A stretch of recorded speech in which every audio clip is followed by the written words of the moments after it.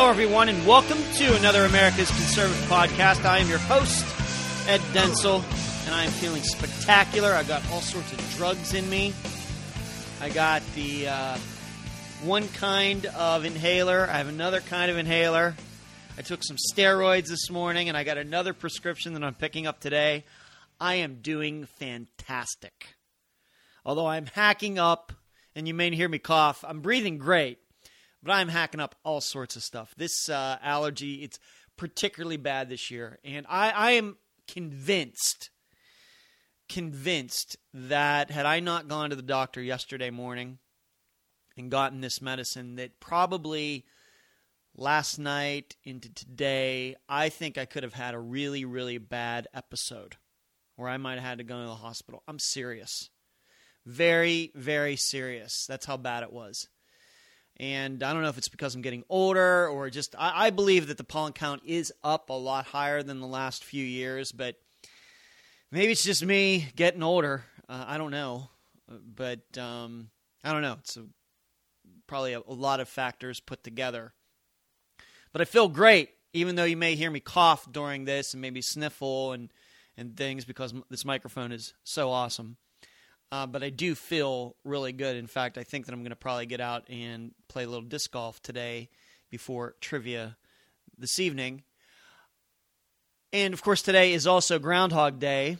And Groundhog Day, the movie, is actually one of my favorite films. I think there's a lot that can be... It's just not a funny movie, but there's a lot that can be learned from that movie. And it's a movie that I think was underrated at the time when it came out. But since then... has gotten more respect. It was very popular on DVD and rentals back in the day when those things were popular.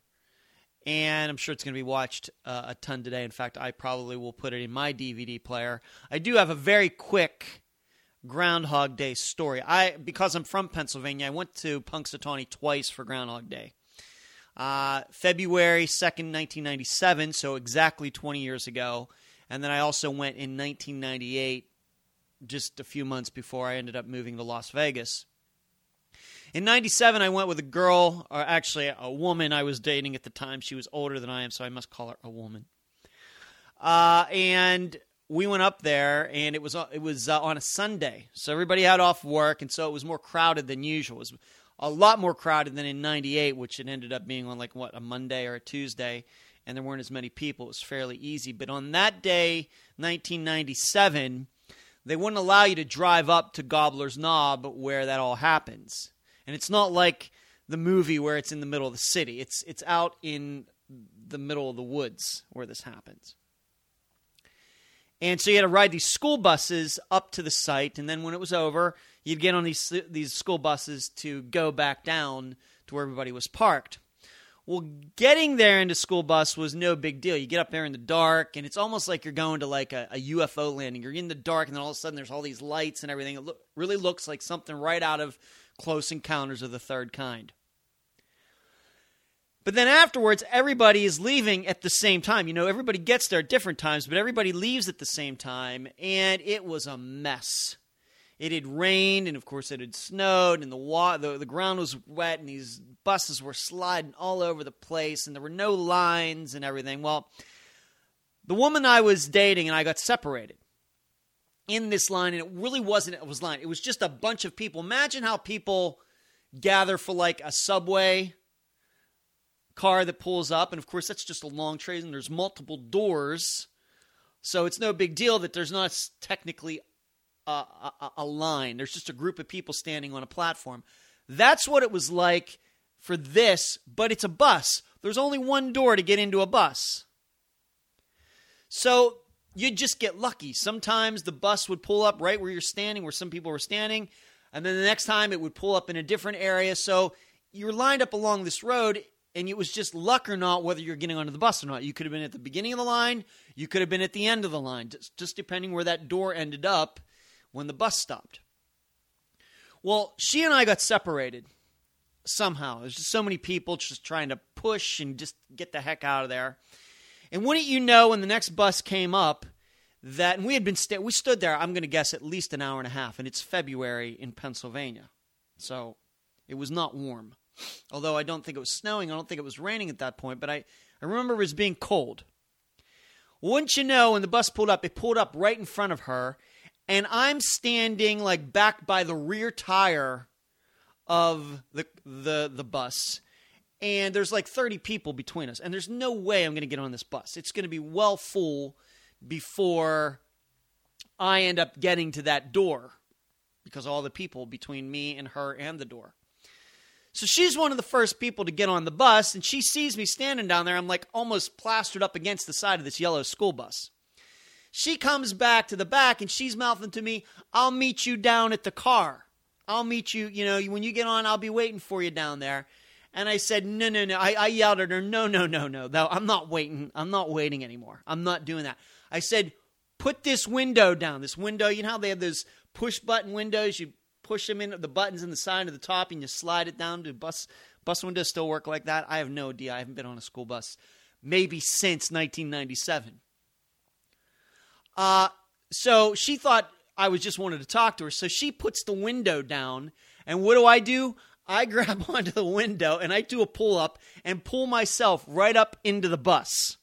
I said, I am not waiting around. I've waited long enough. It was, once again, must have been an hour and a half since Punxsutawney Phil came out of his home or whatever. So all these people were cheering and everything else. It was just something spur of the moment. I knew I could do a pull-up into this bus. I was skinny enough. I'm probably still skinny enough to do that. And strong enough, too. I'm 46, but I think I could do it. And pulled myself right up, and I came flopping, did a backflip in through the window, landed on one of those green vinyl seats that you see, or black vinyl that you see in school buses. And everybody's cheering and everything. Didn't catch crap from the bus driver. That's how I got out of Punxsutawney and Gobbler's Knob, February 2nd, 1997. And I think that's still the only time I've ever gone through a school bus window. But it was just a spur-of-the-moment thing. But it was crazy. If you ever have an opportunity to go, you should go. It's fun. And I'm not into big crowd stuff, but it was neat. And it was so good that I went back the next year with another girl. Yeah, I know. I'm a stud. But, and it was a lot calmer that time. You could go up there in your car and you could park. There was a lot less people there. It was much calmer that year. But if you go on a year where it falls on a weekend, February 2nd falls on a Saturday or Sunday, watch out. So let's get to the show. See, I used to be crazy. I'm still a little crazy. Very laid back, but I can be crazy at times. Betsy DeVos. It's seeming to me that Susan Collins from Maine, senator, and Lisa Murkowski, senator from Alaska, are going to not vote for Betsy DeVos. Now, you got to keep in mind something. I'll tell you that this is the first thing that came to mind, and this is something that I emailed to my friend Dave yesterday, because I bounce ideas off of him. You probably already know that by now, and back and forth. And I said to him, this is where we've gotten to in this country. That Rex Tillerson, who got a medal from Vladimir Putin, if you don't know, he got confirmed. There was a lot of questions whether he was going to get confirmed. He got confirmed. He's going to be the Secretary of State, whether we all like it or not. Whether we think he has too close of ties to Russia or not. That's just the way it's going to be. And we'll see what kind of job he does and whether he is actually doing the job or he's just going to do what Trump says or he's just a figurehead. We'll all find that out in time. But here's a guy who has connections to Russia and he sails right through. But a woman who wants to alter the education system in the United States is going to have problems getting approved. You know what that goes to show? I mean, as bizarre as this is, and it's what I said to Dave, that it seems some senators, are more afraid of the teachers' unions in the United States than they are of Vladimir Putin in Russia. That's the only thing that makes sense regarding all of this. It's Rex Tillerson, no big deal. He got this medal from Russia and from a virtual dictator and everything. But dang it, Betsy DeVos, she wants to do something to the education system. That's dangerous. We got to stop that. Now, see, this is one of those issues, and what Dave said back to me, and I'll just keep that confidential for now, was true about this. But this is what has driven, I guess, a lot of people nuts for years. In that, at least this is the reason that I have been harder on the education system in the United States than I am on the media. I think that if you've been listening to this show for a few years or newer to the show, education, when I get on that topic, I always make the point of saying the education system in this country is a much bigger deal. I like to give it, I don't like to, but it's more appropriate, I think, for me to give the education system in this country a hard time than the media. The media, whatever you call it, whether you hate Fox News, love it, think it's a lapdog for Donald Trump, CNN, MSNBC, whatever else, the reason that they get away with what they get away with is because of our education system. There's no doubt in my mind about that. And it's just frustrating over the years that more Republican presidents haven't been able to do more to, it's almost like we have an education cartel in this country. Almost. Although we do have some school choice out there, the teachers' unions and too many lawmakers over the years have gone after homeschooling people and schools that have religious affiliations or private schools, however you want to determine that. At times, they've gone after all of them. All in the effort to funnel all of those kids back into the public education system. And I don't believe the way it should be. I think that parents should have the opportunity to educate their kids the way they want. And dare I say it,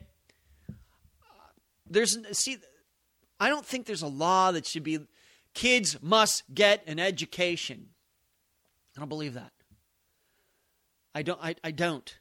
I don't believe that there should be some law that kids should go to school. Now, that has to be coupled with the idea that they're not going to be on the public dole, that they're not going to be getting government money just sitting around because they don't have an education. I think education is important, but I don't believe that it should be mandated. I don't believe that parents should get in trouble if their kids don't have some type of education. If they're supposed to go to public school and the kids don't end up being there, I don't see how there should be a penalty there. We shouldn't mandate people to do things in this country. But getting back to Betsy DeVos, she is a person who, it seems at least to her resume, according to her resume, that she probably will try to loosen up education restrictions in this country. And may, in her own way, whatever she can do at the federal government level, loosen up unions so they don't have as much control in so many states. I think that over the years that teachers' unions have loosened up a bit. I think that they've been shut down and not shut down, but kind of knocked back in a couple states. New Jersey, I guess, would be one. Wisconsin would be another. Remember, the whole recall of Scott Walker was mainly because of teachers' unions trying to get back at him. Remember that.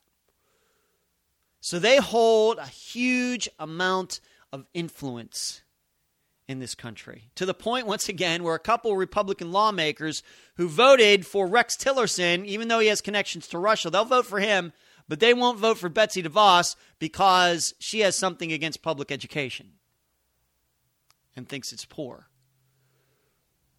And these teachers' unions all over the country sink a lot of money into politics, in protecting their turf, and getting these things passed and enacted to make sure that if there are children out there, they go to public schools and they become wards of the state and liberal education and political correctness and a lack of freedom of speech and anti-guns, anti-religion, anti-constitution, anti-white. They make sure they get their hands on every single one of them. And that's why I continue to say, why do you think that so many young people are liberal? Why? Because otherwise you think of young people as being somewhat self-centered, which I guess you could say is sometimes construed to mean they're very individualistic, and that then gets to the point of them saying, well, they must be conservative. They're spoiled, they're self-centered, everything else, but dang it,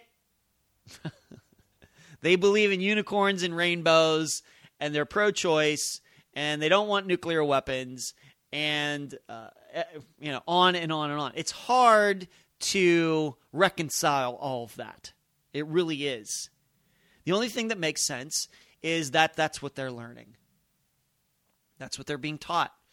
And then the adult conservatives, the adults out there, the parents, they kind of have to work on these kids for then years after to try to pull them back from the dark side. Some succeed, some don't. Some kids grow up and change their views, and then some kids are liberals their whole lives and end up being complete kooks.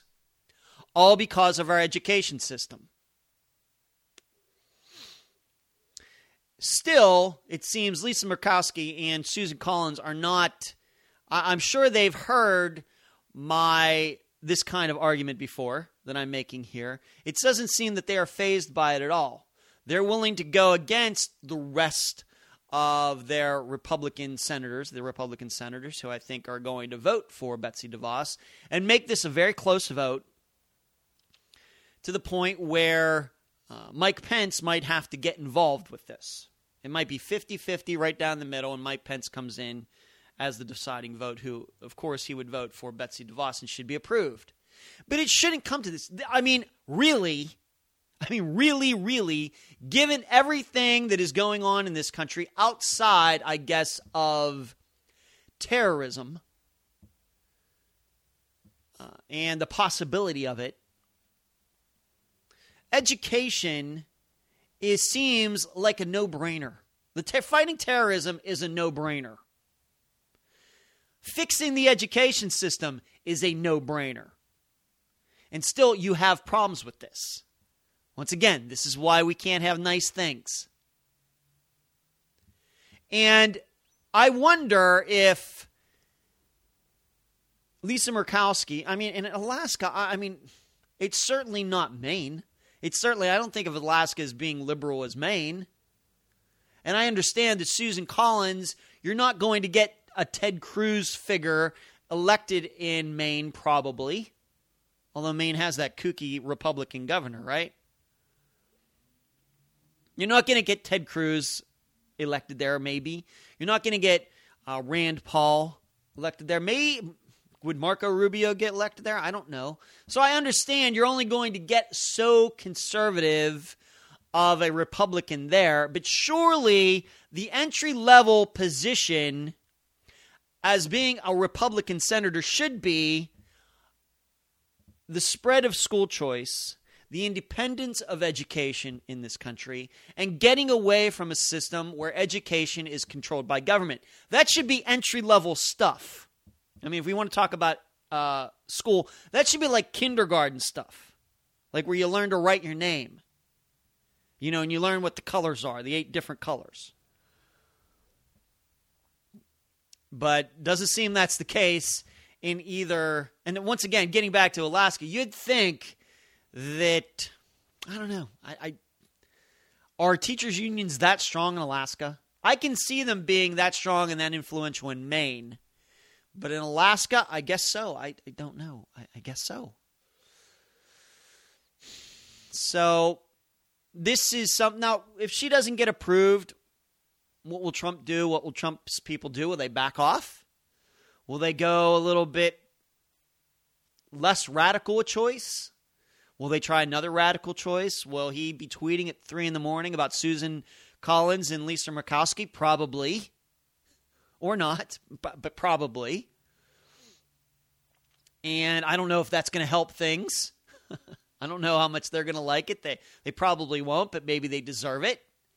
But I don't know if that's going to change their behavior for the next nominee, the education secretary nominee that comes along. And I think that's what's the most important part. What do you have to do to get the right person passed and chosen and put in that position, confirmed? So, but I can't help but think they're perfectly fine with Rex Tillerson and his connections, but they aren't fine with Betsy DeVos and her connections. Republicans have to start learning something. If you don't like the other side, if you think that they are wrong, whether I'm talking to the Susan Collins types, the Lisa Murkowski types out there, I know you're not as conservative as I am. That's fine. I can't do anything about that. I can't.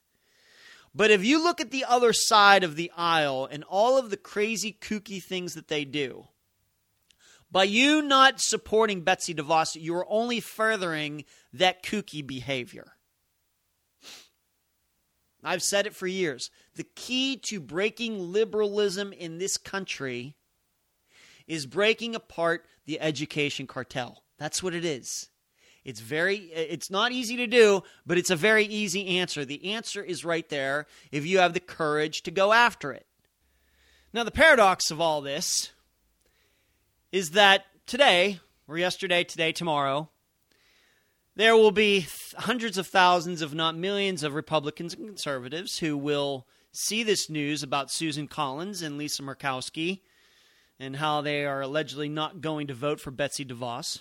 They're going to be all ticked off because these conservatives think that Betsy DeVos is great and she's a Republican appointee and she is appointed by Donald Trump and they voted for him and everything, on and on and on. But those same conservatives will march their kids off to the very public schools, the schools that are trying to keep Betsy DeVos from getting the position in the first place. Once again, this is why we can't have nice things. Conservatives will march their kids off for the cheerleading and the sports and the band and all these extracurricular activities. Meanwhile, those kids' heads are getting filled with crap that the unions fully support. But allegedly, these conservatives are still ticked off at Murkowski and Collins. It makes no sense. And this is the number one reason that we have failed as conservatives to turn the education in this country around, even though it is killing us. It is the main obstacle toward this country being more conservative. It is the education system. From high school or elementary into high school and the university system throughout the United States. That's where it all starts. It is not the media. But I think for people it's easy to get on the media because down deep in places they don't like to talk about, they maybe realize that they're total hypocrites on this particular topic. They want schools to be better, they want school choice, and they want Republicans to get whoever their nominee is in, but they march their kids off to those places that are brainwashing their kids every single day.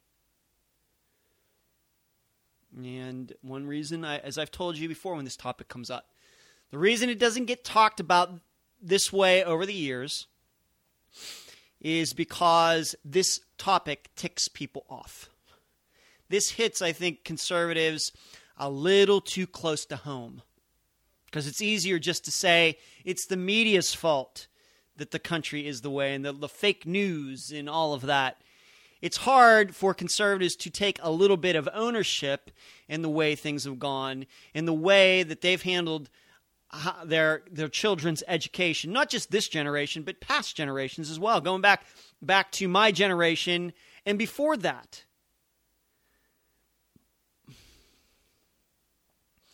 So when you start talking about what's wrong, conservatives, if they're listening to talk radio, they listen to Fox News, they're never going to be told that they've been part of the problem over the years. Never. Never. You're never going to hear that.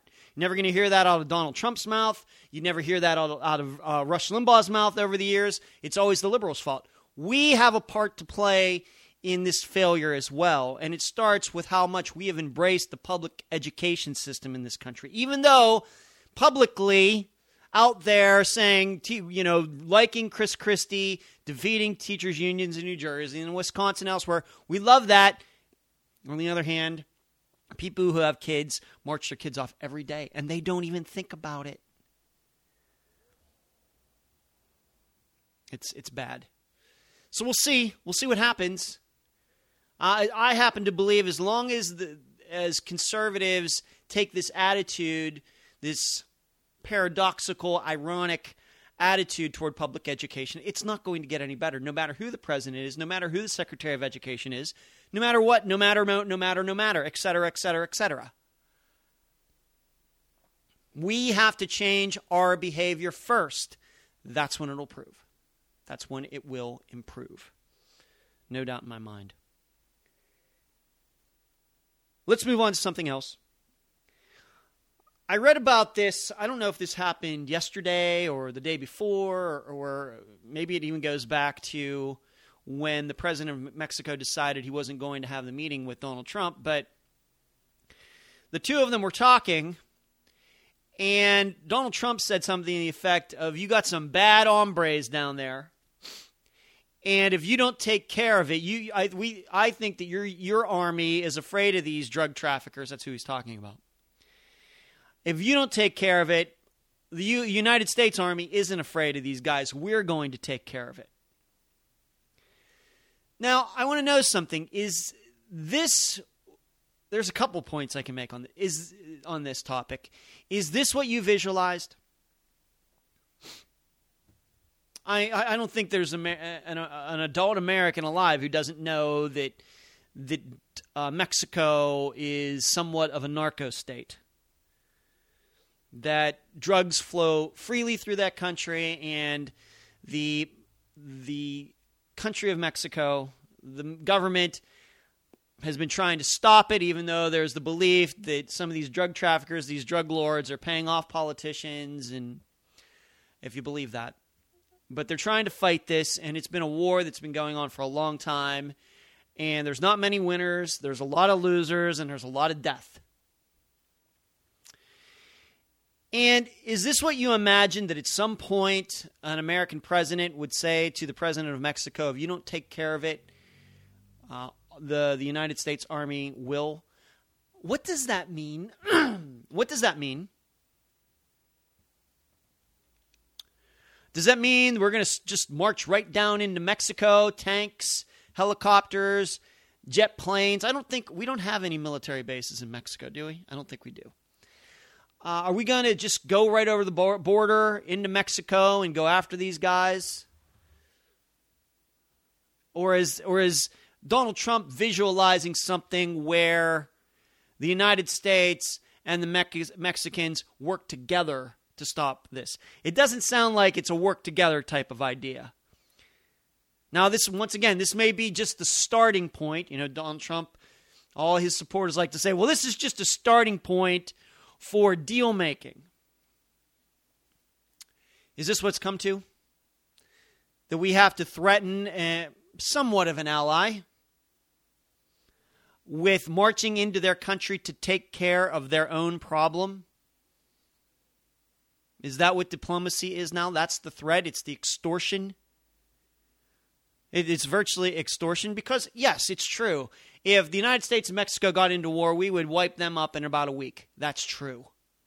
That we don't is a testimony to our character. Because I happen to believe if we were Mexico and they were the United States, I think they would have overrun us, given their culture, given their attitude toward the world, that they would have run us over years ago.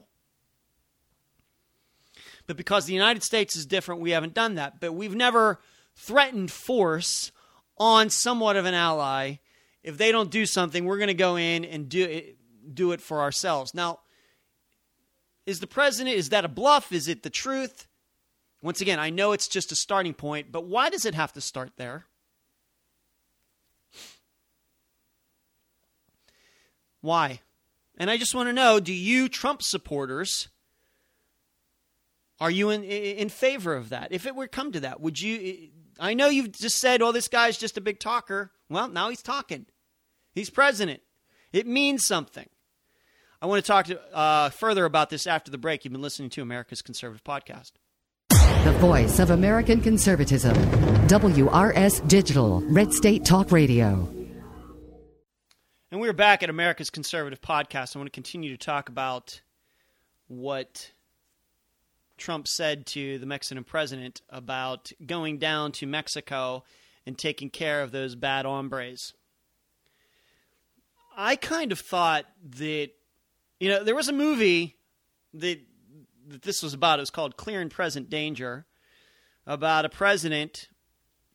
It was a novel and then a movie with Harrison Ford, a novel by Tom Clancy, that had to do with a president who signs up, supports a secret war in Central America to stop drug trafficking and drug manufacturing, simply because a friend of his was murdered. Now, it turns out that this friend of his, I think, was hiding money for these cartels. But he gets involved in this secret war, and then when it gets found out, he sells those American soldiers out. And, of course, Harrison Ford, playing the main character, what is Jack Ryan, has to go down there to figure everything out and save the day. And there's no doubt in my mind if the U.S. military, hey, let's remember something. We can't even take care of drug trafficking and drug use in our own country. Now, I know a lot of it comes from Mexico, but there's a lot of drug manufacturing that goes on in the United States as well, crystal meth, among others. And we can't do, and there are many, many Americans making a lot of money doing that. We can't even handle that here.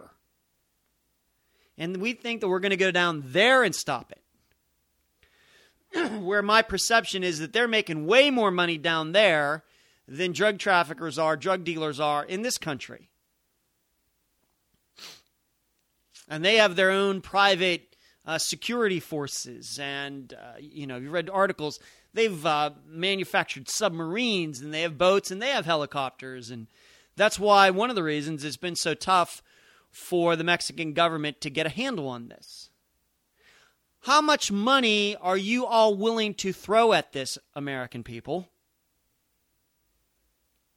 I don't know. I don't know where, if this is just a place to start the deal making between Donald Trump and the president of Mexico, what is the next position? See, the reason I bring this up is that the way I look at it, I think that Mexico's probably doing about as much as it can do without just asking the United States for a couple of nuclear bombs to drop on these areas.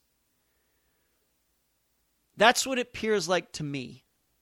They catch some people get killed, then the drug traffickers kidnap people and extort people and blackmail people and ask for ransoms, and it goes back and forth, back and forth. I know there's a lot of corruption. I know. But it seems to me within the context of what Mexico is, they're doing all they can. So the next step would be, to me, in the deal making, would be the United States goes down there with military people, maybe ATF people, whoever, FBI people, and they work with the Mexican government, not just as administratively, but actually men and women with weapons, Americans going out with the Mexicans to stop these people. Do you think that is a worthy cause? Are you willing to sink a lot of money into that? No, I know. The Mexicans are going to pay for it. That's what you're going to tell me. They're going to pay for that about as much as they're going to pay for the wall. That's about how as much. But even so, even if Mexico was paying for it, is this okay with you? going hand in hand into another country to fight drug trafficking. Is that the way you think Americans should die? Some, a few. See, the pitfall I see in this is that, once again, there's so much corruption all over the place. I could see a situation where American military members, soldiers, Marines, get sold out by some corrupt Mexican soldiers because, once again, I know they exist. That would be my fear. No different than what has happened in Afghanistan once in a while, where suddenly a good Afghani guy becomes a bad Afghani guy and shoots a couple Americans in the back. Do you want that happening in Mexico now, all because of drugs and drug trafficking? I want it stopped. You know that I think that drugs should continue to be illegal, but I believe that the problem starts here. I know that where the drugs come from, a lot of them, but the problem starts here in the United States because we have such a market for it. What can we do to stop the market? Legalizing them is going to only spread the market. The prices may come down, but the market would surely expand, which I don't think is good for anybody. So we have to take care of the business here. And I'm not sure how many politicians and people really want to get into that.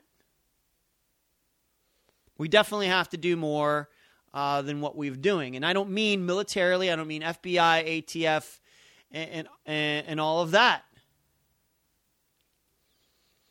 I think that there are better ways to handle it than that. What everybody calls the drug war. But once again, I think this is a situation, just like going back to talking about education in this country, that the problem starts with us.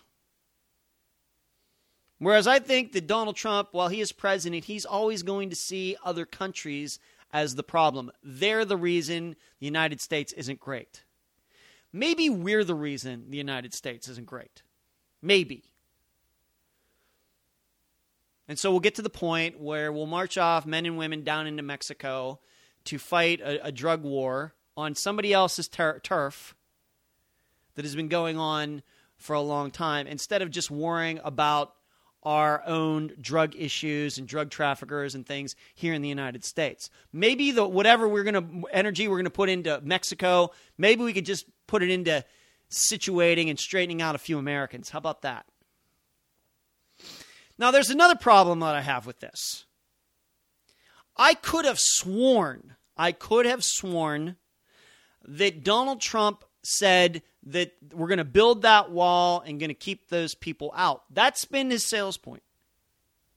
Now, if that wall is going to work, then why are we going to march people down into Mexico? We shouldn't have to worry about them anymore. I thought all these billions of dollars, we're going to build a wall. And Donald Trump, are you saying that you're still going to worry about drugs getting into the United States? I could have sworn that you told us, all of us, that the wall was going to fix all of that. It's going to fix immigration. It's going to fix drug trafficking, all of this stuff that is coming up from Mexico. But now you say we have to go down there to stop it. Well, why do we have to go down there to stop it if it's not going to reach us anyway?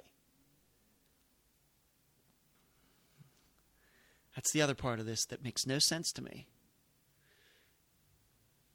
And once again, this, to me, sounds like some guy who's a little bit tipsy, sitting down at the end of the bar with all these brilliant ideas, thinks he's the smartest guy in the world, but doesn't realize that each of his own ideas contradict each other.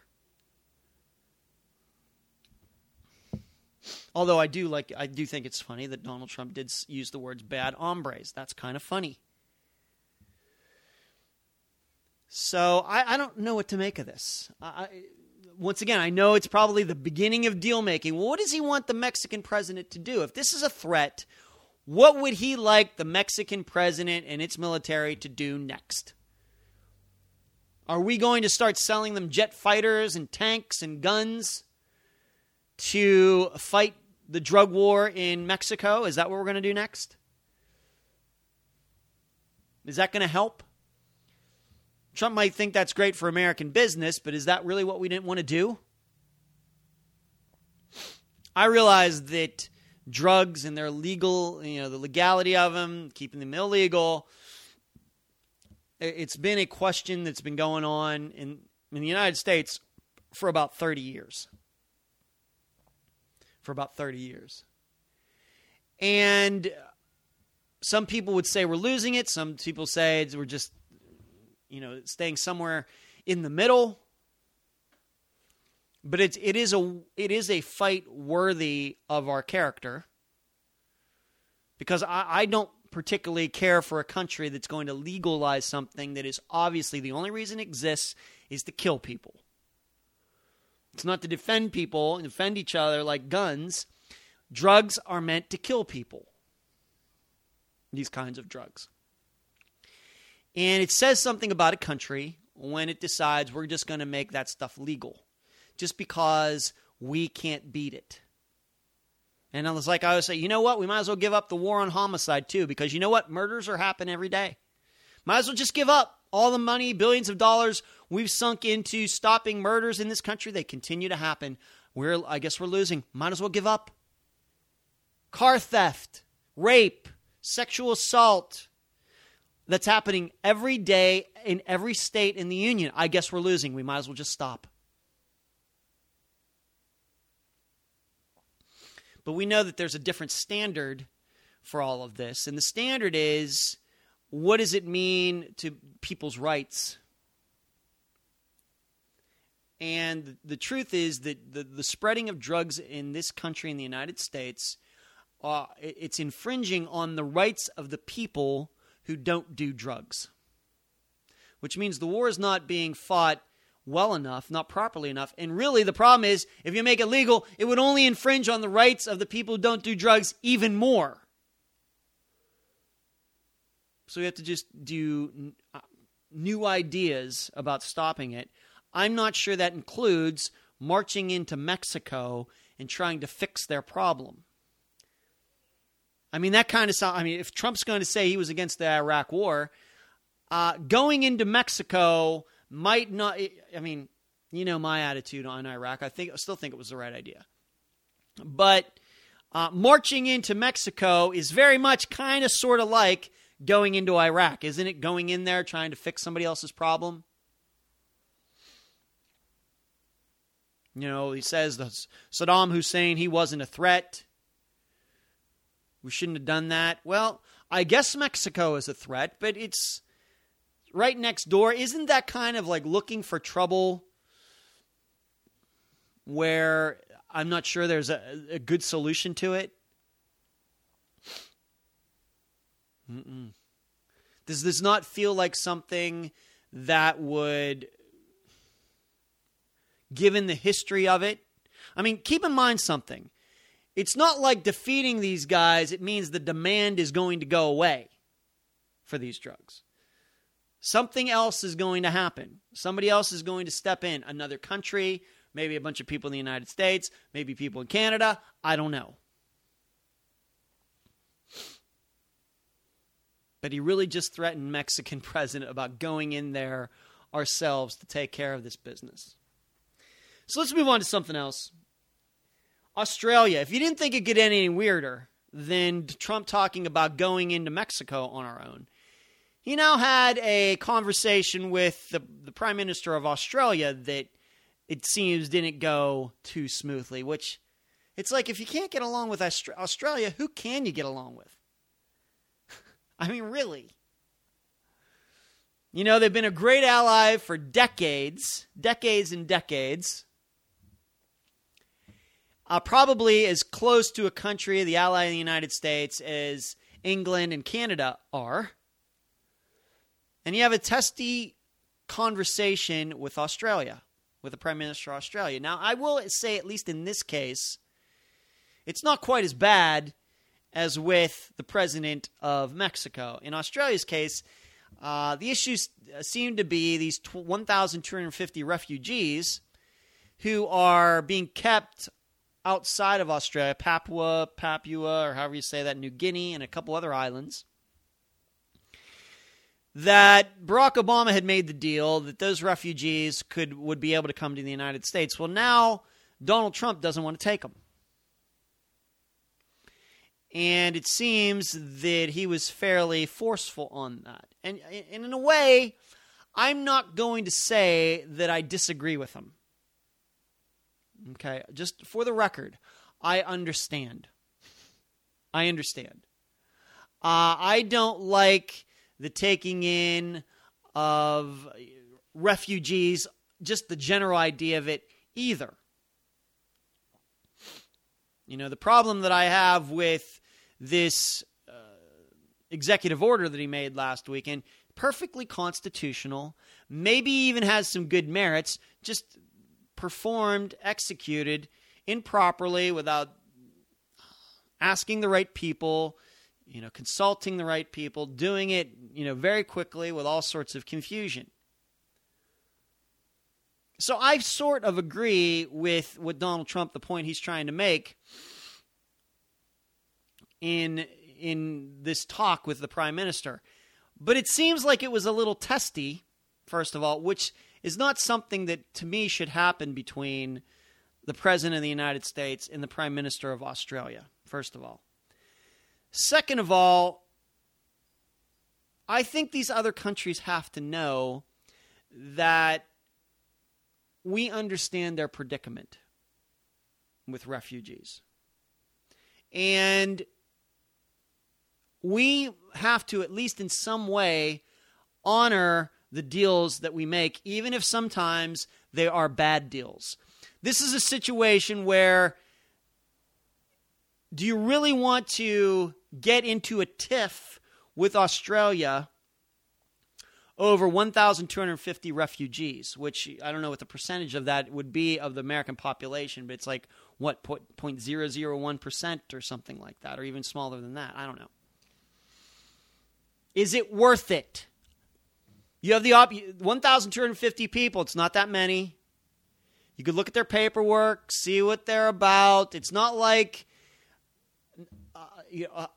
thousands and thousands of refugees who have stormed into Europe and all the ones who have come to the United States. These people are living in rounded up areas and some sort of government housing on these islands. You can check them out, and you can take the ones you like, and if the other ones look suspicious, you leave them behind. But it shouldn't get to the point of, it just seems to me at this point that every deal, every talk that Donald Trump has with somebody, it's my way or the highway, and it's absolutism. That there is no wiggle room on anything. Going into Mexico, dealing with Australia. It just feels very weird. And I wonder if this is hurting our long-term prospects of dealing with these people. I wonder. And once again, I understand, given the refugee issue that's been going on for a few years now, I support Donald Trump and his attitude toward refugees. I do. I don't think it's worth it ticking off the Prime Minister of Australia about, though, either. He speaks English. You speak English. Work it out. Don't let years and years of working together be upset over 1,200 refugees. But I think this is kind of, it seems like what Donald Trump is doing now is that he's just going to do the opposite of whatever Barack Obama did, which is going to work a lot of the time. It's going to work. But you can't take it too far, but where, some of these leaders of these other countries, they start not liking you either. So, never did I think that I would read a situation where, in the news of the same day, The president talks about going into Mexico with the military and getting into a disagreement with the Prime Minister of Australia. I never thought that I'd hear either of those things, let alone on the same day in my life. Never. So let's see what happens with in those issues. One more thing. I saw that there was some violence, some rioting. Some banks were robbed, broken into in Berkeley, California.